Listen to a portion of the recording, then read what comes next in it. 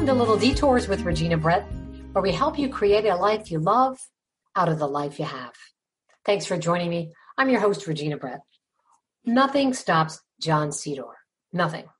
When he lost his dominant hand to an accident at 18 years old, he trained his other hand to write, type, and draw, and make art, and surf, and rock climb. Yes, rock climb. We're talking the Grand Teton.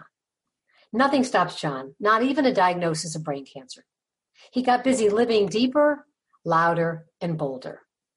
In spite of radiation and chemo treatments, he's been busy creating murals to inspire and challenge people to do more and to be more. John is a graphic artist who specializes in graphic design and street art.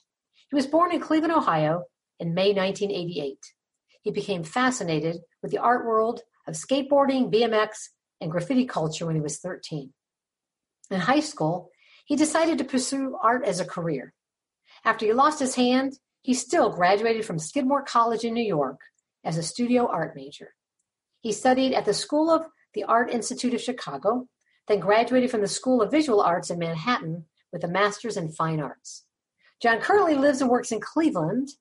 He's here to talk about how to live a life without limits. John, thanks for joining us. Thanks for having me. I go to Van Aken a lot. My family lives in Shaker Heights, my grandkids. And we go to the new Market Hall place, and there's that giant mural that you painted. Tell us why you chose to do that piece of art that way. Well, the client, who is Van Aken, they wanted the mural to be as interactive as possible, which is a challenge in of itself because it's a flat wall. So I thought originally of trying to do an illusion. A lot of my influence comes from like vintage or Americana tattoo culture. So I was something about Coney Island and probably me living in Brooklyn, like the old school like strongman posters. It just seemed to work along with the kind of lettering. So that lettering is I created myself. It's a knockoff of a Americana tattoo, but I added my own little pieces. And then I just, I didn't want to put a specific skin tone color. So the blue was intentional. I wanted everyone to feel like they could approach it and not feel like it wasn't put there for them. So the cartoon, I guess, skin color was very intentional. That is a diverse area. And especially with recent things going on in our society, I didn't want to exclude anyone or even have that mural bring up that conversation because it's not what I'm trying to say in any means. Right. So the mural, for anybody who's not seen it, it's almost like muscle arms that are arms. Yeah. You can stand in front of it, and it's like those arms are yours. Yeah, it's like sort of a redo of where you stick your head through the hole, like a carnival, and right. Your image changes, so to speak. The words say, "Together we are stronger." And why did you pick those words? I think it's extremely true. In all the sense, I wouldn't be where I'm at if I didn't have, throughout all my challenges and successes, a group of people and individuals in my life that believed in me when I didn't. And I think more now than ever, community matters the most, especially in a time with the pandemic when we have to be separated. Humans are pack animals, really, historically. That's why they lived in tribes, and it's a weird notion to feel very isolated when you're living in a city. I never thought of it that way, that we are like, they talk about dogs being pack animals, but sure. Humans, and the idea of tribes being so much of our long ago history of human beings. Yes, but I still think that instinct is there. You want to be around people, you want to be around friends, family, and in this case, you kind of can't be, depending on your situation. How long did it take you to paint that? It's pretty big. I think it was 4 or 5 days, but a couple of those days it was still snowing, so I did what I could and before the paint froze. Paint froze? I didn't mind it completely because I was moving ladders, but that was a challenge, and the wind especially. That's why I didn't choose spray paint. It's normally what I would work in, but I was scared if there are gusts of wind that come around that building, it would just spray it across the building face where I shouldn't get paint, and it's not removable. So I didn't want to take that chance and then have to apologize to Van Aken about paint everywhere. Yeah. So, John, let's talk about the first kind of major detour in your life. It was your last week of high school. You went to a private school, university school. And like so many of us, I mean, myself included, we used to always kind of goof around with fireworks. I have 5 brothers and 5 sisters, and it's amazing that we're all still alive when I think of some of the crazy things we did. But you were with some guys, and you had firecrackers, some kind of explosive device, and it went off in your hand. Can you tell us what you're comfortable talking about that moment? Honestly, it was just an accident. I know a couple of the guys I were with, and these were guys I'd known for a couple of years. I rode BMX with them. I worked with them actually at the indoor skate park where I got hurt. I got hurt in the back parking lot. And it was after hours. We were all really over 18 at the time. So the owner and his son, who was also a senior in high school, would let us stay after hours to ride. I mean, it's not like we did anything bad. Right. And it just was a happenstance. A friend of a friend that I had only met once before showed up with some fireworks. And no one talked me into anything or anything like that. I think it was just I wasn't, 99% of the people get away with those things. And I was the unfortunate 1%, that had to be taught a lesson. Well, but what I want to make sure is clear is that we've all, I mean, almost all, everybody. I don't think it's anything out of the ordinary. Not like any big deal.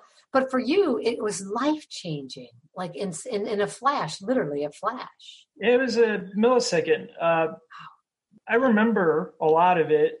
I'm not really uncomfortable speaking about it, but I mean, the important thing I took away, it really just astounded me just how fast everything can change. It was just like one naive decision as a guy going off to college, to art school, and then in an instant, I couldn't really ride BMX anymore. I was going to have to switch hands if I wanted to do art.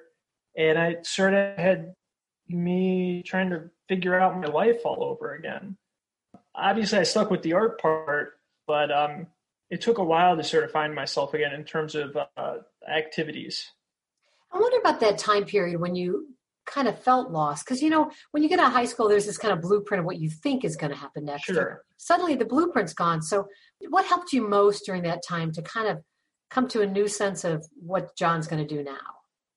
I honestly think my parents, my brother, they never really told me, like, you got to switch what you're going to do. They never, ever in my life, I mean, within reason, stopped me from being me. And I'm way out there compared to what you think of most U.S. kids. I'm very tattooed, and, I chose art, not like a business or doctoral or lawyer kind of path. And, also I need to mention as well, my advisor from university school, Carl Frericks, and my art teacher at the time, his name's Chris. Oh, I'm blanking on his last name, of course.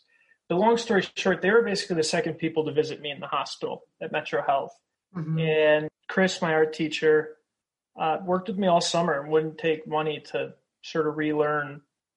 I would, and then I'd use on my own time, which was extremely boring, is take articles from the newspaper and just copy them word for word to relearn how to write. I didn't quite ever fit in at US, but I think if it wasn't for like Mr. Frericks and Chris Davis, I probably wouldn't have made it through high school. I wasn't traditionally interested in school. You found your niche, and I love that art became your place and still is. Yeah, very much. It's my outlet. It's sort of saved my life. It's hard to describe and really put it into words, but, I was getting into trouble a lot my freshman year. I had very bad grade point average. And it wasn't like I did anything that bad. I just didn't like school. Mm-hmm. And Mr. Frericks sat me down one day and he's like, well, what do you like to do outside of school? So I like graffiti and I like BMX, and not thinking he would respond in a positive way. And he goes, well, let's get you into an art class. And the hockey coach and I at US didn't always see eye to eye. And when you don't do team sports, you got to do weightlifting with him. So I was always the one to instigate him because it was just so easy to get on his nerves. And Mr. Frericks actually set up I could ride BMX for gym credit after school. So I was allowed to go ride my bike for hours every day or skateboard and be me, while at the same time still having teachers and people around me that cared about what happened to me. That's beautiful, John. And John, I wonder, so you lost your dominant left hand. You had to learn to really make your right hand your dominant hand. When did you know, yes, I'll be able to do art again? Was there like a moment where you're like, I okay. don't even think I still know that.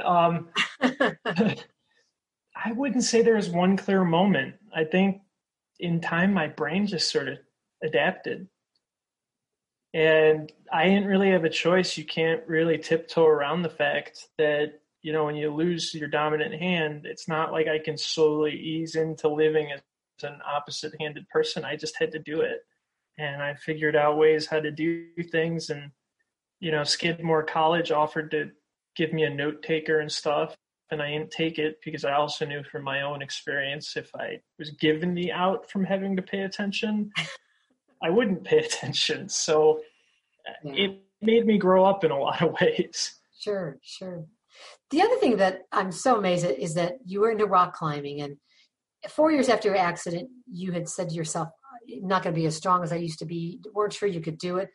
And you ended up quitting smoking because you wanted to get your lungs stronger. Tell me about, how do you rock climb with one hand? How do you use that other arm? Is it part of your... The tool for balance and pushing off. I mean, and sort of, and it's not conscious. I think sometimes in the moment I do things in a way that works for me, but if you had asked me like about doing that beforehand, I would have never thought to do it. My mind just kind of adapted to it, and there's still a lot of things I can't climb because of my condition, especially in a rock gym.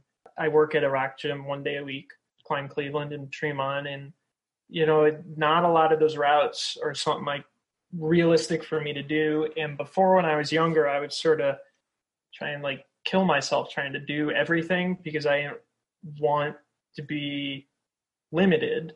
And as I got older and after some injuries with my neck and back just from pushing so hard when I was a sponsored climber and doing things for companies, that I sort of learned you just got to accept your situation. And it's not always easy. I'm very stubborn. Sure, my mom can attest to that. But I think there's also, you got to know when to push and you got to know when to back off.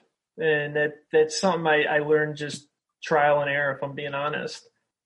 So when you were at your lowest, you've lost your hand, you're wanted to be an artist, everybody's probably going off to college and you're in a hospital figuring it all out. When you were at your lowest, is there anything that helped you the most? You talked about your support of your family and friends, but is there anything you kind of had to draw from within you that like rebooted you? I just kept looking forward. I don't know why. It's just sort of how I've always been, I guess. And I didn't learn that really until I lost my hand and was seen as, I guess, different in a sense. It is interesting because the time I lost my hand was sort of the height of the Iraq war and Afghanistan war. So a lot of people assume I'm a veteran. I'm not. It's a bad accident, and I never would say I was. It took a while for me to feel comfortable with myself. And I love that idea of looking forward, because so many of us look in the rearview mirror. What if I had this? All the what ifs, and they just stay stuck. But you just all right, this is who I am now. Let's move on. And don't get me wrong. I tried for probably about 3-4 years after losing my hand to still ride BMX, and it just wasn't happening. I was trying to develop prosthetics, and it just got expensive because health insurance doesn't want to cover those things. And the technology's just not there. It's kind of crazy, like all that your body can take. I would break prosthetics doing simple tricks just because your body would know how to absorb that impact through all the muscles and tissues. And a prosthetic's rigid. It's metal and carbon fiber, and it's incredibly hard to mimic what a hand can do. Right. John, I want to talk a little bit about you ended up teaching art. You got an opportunity to be an artist in residence at the Cleveland School of the Arts. So yep. You got your hand back, your right hand to be creative. And here you are in the inner city teaching kids. What was that experience like for you? Oh, that was awesome. And I sort of fell into that. I was working at a different local rock gym at the time, sort of stepping away from my sponsors and just politely bowing out. I was burned out and sort of disillusioned with the industry at the time. And a current member at that rock gym said, "Hey, you're an artist. I said, you should come teach, like try teaching an art class. And I'm like, I don't have a teaching degree. He goes, but you have a master's, so it doesn't matter. Like you're not going to be a district art teacher, like an artist in resident. And I was hired 4 days before the school year started, having never done this before, let alone with high school kids in a inner city high school, kids with very, very real issues every day and in their communities. Right. And I just sort of felt like jumped into it, and I just had my style. And I think I'm not probably what you would picture as a normal teacher. And I think the kids sort of saw that, and it just, as time moved on, those kids felt like they were my own kids, and I'm still in touch with some of them. And, I had one student who would call me dad as a joke, but like I taught a street art class, so I was kind of also in my element. And if you behaved, you got to use spray paint. So it was normal is highly overrated. They probably love somebody like you that could come in there and really meet them where they're at. When I left after my second year, when I moved down to Florida for a bit, one of my students said it's a big loss because it's the only place that the kids felt like they could be themselves. Wow. I wasn't really big on, within reason censoring kids, and a lot of the themes we explored had to very much do with issues in our city, like, unfortunately, police brutality, racism. Right. And, I let the kids express themselves. If they had a reason behind doing something, I'm not going to stop them. Yeah. And I told the principal straight up, if they need to get this out, it's better they do it on a painting versus a more unhealthy way on the street. That is a good point. Well, John, we are at the halfway mark already. I want to pause, and I want to thank you for listening to Little Detours with Regina Brett. We have John Sydor as my guest today. I know you have many podcast choices, and I'm really grateful you chose to listen to mine. John, let's move into, you moved to Florida. You're in St. Petersburg, and you started to get migraines. Tell us about your health journey, how that started. I honestly thought just me growing up in the north, and it's like so heavy and humid down there, I wasn't used to it. So I just always assumed I'd take some Excedrin if it was bad enough, drink more water, and it would go away. So I never thought anything of it. And that would happen on and off. When I was working in the school I worked in for a year down there, it was a much more high stressful environment. It was a behavioral unit, basically.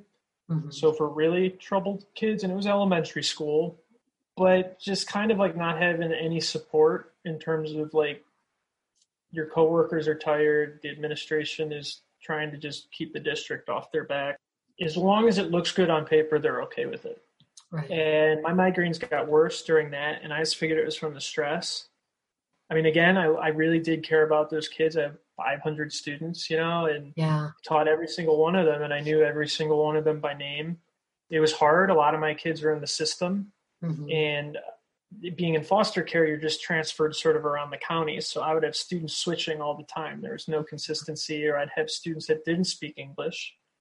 Can't remember quite what happened, but something happened in South America. So we had an influx of a couple students to my school specifically from, I believe it was Ecuador and Guatemala. No English, but they also, what I didn't know in my own sort of naivete is there are still villages that have traditional languages there. So my Spanish speaking students couldn't even communicate with them. And I had to find a way on my own as, yes, a white guy with no Spanish skills. Right. Communicate, let alone the Spanish is irrelevant because it's a village dialect. It was challenging in a lot of ways, but I wouldn't change that experience. I mean, they're good kids just in unfortunate situations, and I taught sort of the older versions of them. Yeah. I just had to learn how to communicate with younger minds. Like a high school kid you can reason with. A little kid, you got to get it out in about three words or you've lost them. Right. So in this time, you're doing all that, and it's a lot to juggle. But you're getting these migraines, and then one night you had a seizure. Yes, about a year ago, actually. This weekend. A year ago, and that's when they found a mass. Yeah, they did a CT scan when I was brought into the ER. So that's another moment, that millisecond moment of they come to you and tell you. Were you alone when you found out, or was your girlfriend with you? I don't actually quite remember. Okay. I was pretty out of it for a while. Yeah. I don't think they told me until the next day, but I didn't also think I didn't understand the big deal. I thought it was just a tumor. I didn't really understand what that meant in its entirety. Right. And you're like 31 at the time, right? Last year, 31? Yeah, 31, just turned 31. And you're like deep into life helping these students, and suddenly you have a mass about the size of a softball in your frontal lobe. And they're telling you everything's going to change here. Glioblastoma, is that the technical diagnosis? They brought it up in Florida, but again, all they did was a CT, so they couldn't confirm it. I mean, the ER doc and the neurosurgeon that was at the hospital I was at in St. Pete said, you really have to, get it out and see what it is.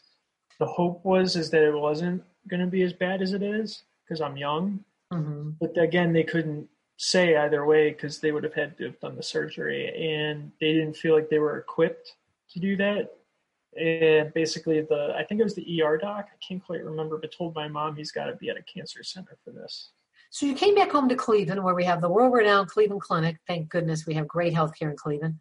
And you had surgery. They got as much as they could, but brain cancer is different. They don't have clear borders, I understand, like the other cancers. No, it's sort of like tentacles. It spreads throughout. So even though they got what they wanted out, there's still very much remnants of it in me. So what kind of treatments have you had to have that you've been through these last few months? So yeah, about maybe a month or so, almost to the day after my surgery, I started 6 weeks of radiation, 5 days a week, every day. Mm-hmm. And at the same time, 7 days a week, taking Temodar, which is the chemotherapy used for brain cancer. Okay. And I wasn't too affected. By the end of it, I was pretty tired, and they said that was normal, so I'd sleep most of the day just because of the radiation in combination of chemo. I got a month off, which was nice. Started to kind of feel normal again, and then I started, I think it was 6 rounds of chemo. And then they added the Optune device. That's something you wear on your head. I have it on now. I mean, it's just like I have to keep my head shaved, but it's like called tumor treating fields, and basically, from my very limited understanding, it disrupts the cells from replicating. Whatever, I think it uses magnetic fields. So it's not like a pocket-sized radiation thing. It's like, and I don't really have side effects from it. Okay. It sends out kind of electric? Yeah. And they're like stickers. I mean, they're adhesives. I mean, I got to take them off, and then change them out, reshave my head about every 2 days. Okay. It's honestly not the worst thing in the world. I agreed to do it, and I would have to be honest, like after I got fitted and started wearing it, I was like, I already have one hand. Why did I add something else to hang off of me? Like I have a battery pack that I get to carry around. Oh, you have to wear a battery pack too? Oh yes, and change the battery if I'm not plugged in. So it's like everything changed again with the treatment, because then it's like I can't take off for a week to go climb or go surf. I have to be aware of how long the thing's off of me, because they want it on all the time. I mean, it's really only effective if you wear it 18 hours a day. And then I need someone to help me get it back on. Okay. Because I can't get it. There's like a specific map they did to my situation. So everybody is a little bit different way that the arrays or stickers are laid out. It can be a pain sometimes. So you had some rough chemo, though. You lost like 45 pounds? Yeah, about 35, 40, I think. You're not a big guy. I mean, that's a lot of weight to lose. Yeah, that was wasn't on purpose. I just... Right. I would say a lot of it happened the first round when they first upped my chemo dosage. Yeah.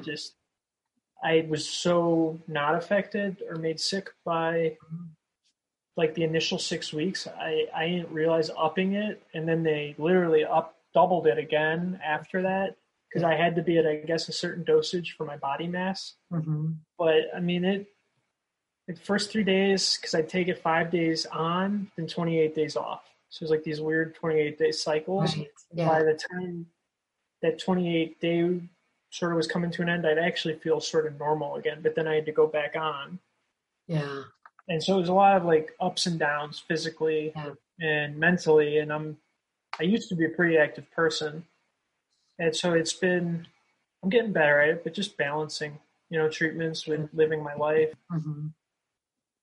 Now, glioblastoma, it's one of the, well, I hate to say scary cancers, but it is. They don't have a great prognosis. How do you kind of make peace with that big unknown? I mean, we all have some kind of expiration date in our lives, and nobody really knows when it is. But when you get that kind of diagnosis, how do you kind of go on like planning a future, but really not knowing how long do you get? Do you know what I mean? It's hard to say. I mean, some days I don't think about it because I do hear a lot of people living a lot longer. And then, sometimes falling asleep, it's like, wow, like, I'm coming up on technically when most people would be dead, after a year to 12 to 18 months. And I'm hoping that obviously isn't me, but you just don't know. I mean, really, I only can wear the Optune until it stops working. Right. So if my tumors start growing back or growing elsewhere in my brain, then there's no point for me to wear the Optune anymore. And I don't know what the next step is. I haven't asked because I really hope it doesn't hit that point. I hope there's some treatments that come along where I don't have to experience that situation. Right, right. So, John, in the meantime, you're still creating. I mean, do you feel like more of a fire in you to create, or has the cancer treatment changed anything about how you do your art? Yeah, I would say a lot. Before this situation, I kind of fell back on teaching and, was sort of like, oh, I'm not that good, so I'll just not take that risk in a sense. And then, I don't know, when I got diagnosed, I just wanted to see what I could do with it. So, hoping I can prove myself in a sense more to myself than anyone else. Well, like you're leaving your mark in huge ways. You have a mural in Edgewater that you painted on the banks of Lake Erie. You have the one in Shaker Heights. Yep. I hear you're working on a third 12 by 25 foot indoor mural at the Music Settlement. Oh, that was the second one I did. So I finished that one up.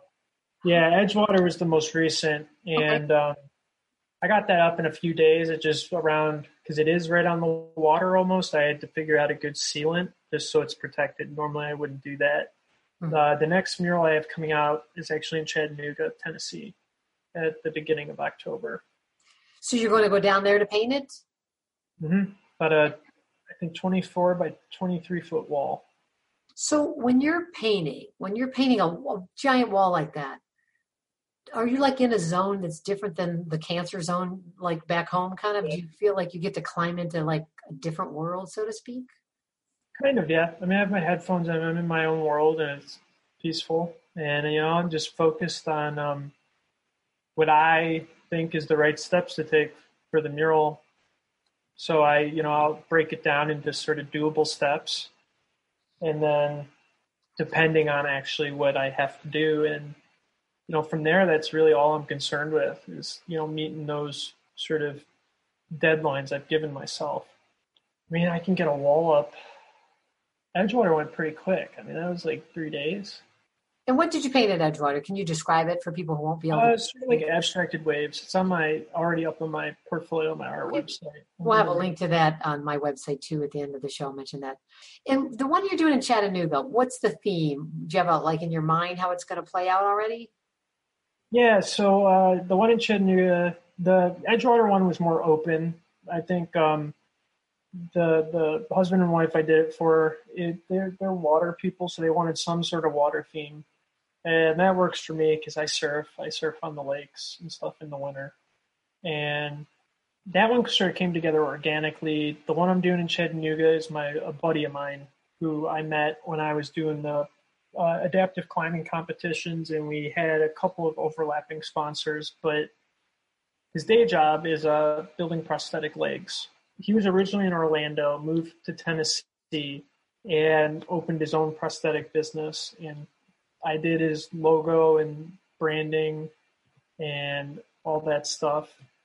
And he really wanted a mural, but this is more in a sense to be uplifting to people going through very dramatic changes in terms of amputations. So I've been working on some concepts, and we haven't narrowed it down to one just yet, but basically it's trying to celebrate journey of healing in whatever sense that is. What I like is what you did in Shaker was really kind of like finding your strength again and helping people kind of feel strong. And this one is about healing. It seems like there's a bit of your life kind of timeline or your life flow in your art. Does it feel like that to you?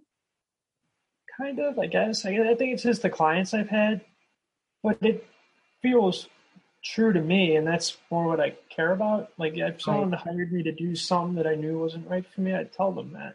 Yeah. So, John, we just have a couple minutes left. I wonder, like, what kind of things do you do for yourself every day that really help you kind of go through everything you're going through and a lot of the unknown that's ahead of you? You talked about kind of moving forward, and forward is kind of a big unknown. So what things do you do that help you stay present and really just kind of live joyfully whatever is going on?